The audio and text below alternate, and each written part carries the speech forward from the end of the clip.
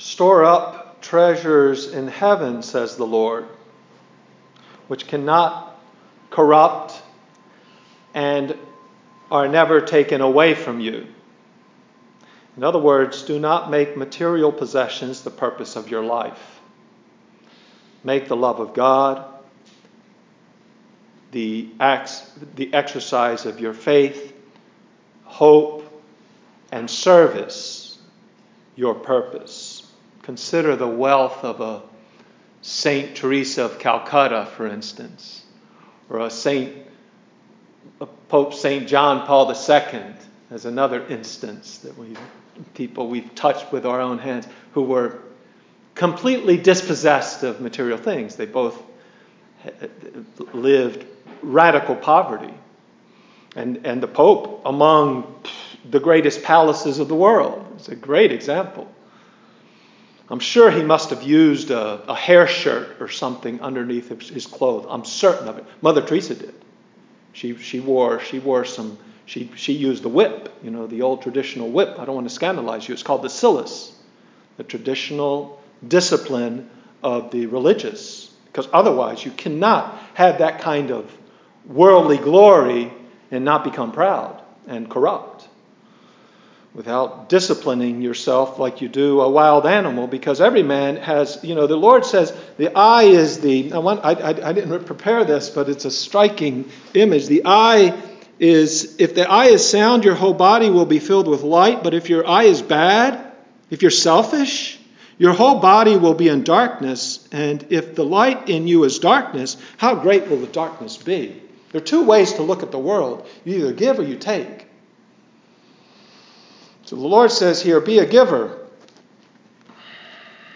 And we're all in a certain degree of that anyway. We're somewhat taking more than we should and giving less than we can, than God is calling us to. So that's what he wants you to do. He wants you to reflect on that. How are you doing with him? How are you doing in the way of the cross? He who saves his life will lose it. He who loses his life for my sake and that of the gospel will save it. Work for heaven. Even everything you have, dare to use it to give glory to God while you're still alive. When you're dead, the thing is, I have, if I told you how much money I have, you would run me out of town. It's a terrible thing. They pay me way too much. And then what do I do with it? I just store it up. Put it in the bank. Well, the bank won't. Anyway, you know the story. The bank. The money just the quality of the money every day is less. So the bank is. It's the thieves are taking it if it's in the bank. That's a fact. You just let it sit there for 100 years and it's worth nothing. Of course, you're not going to live 100 years. But when you die, if you don't give it away before you die, one saint said, if you don't give it away before you die, you don't give it away. They take it from you. You will take nothing with you except what you have given away for love of God. It is helpful in this regard to consider where you spend your money. On what? And how much do you give away for love of God? To those from whom you do not expect a reward, but from your heavenly Father, as the Lord says in another place. It was yesterday, right? When you give alms, do not be like the hypocrites who want to be seen. Do it in private so that the Lord who sees what you give in private will repay you.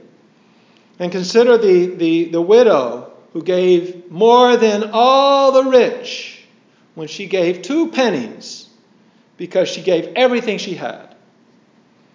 Consider that what you give when you die, you give as an inevitable necessity, because all of that, whether you give it or not, is taken by the thief, death, as Christ calls it in another place. Christ speaks of death that way, as a thief in the night whom you will not know when to expect, but come he will.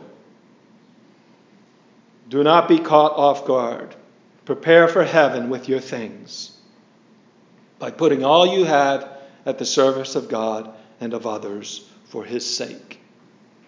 All for the Lord, because where you put your treasure, there your heart is.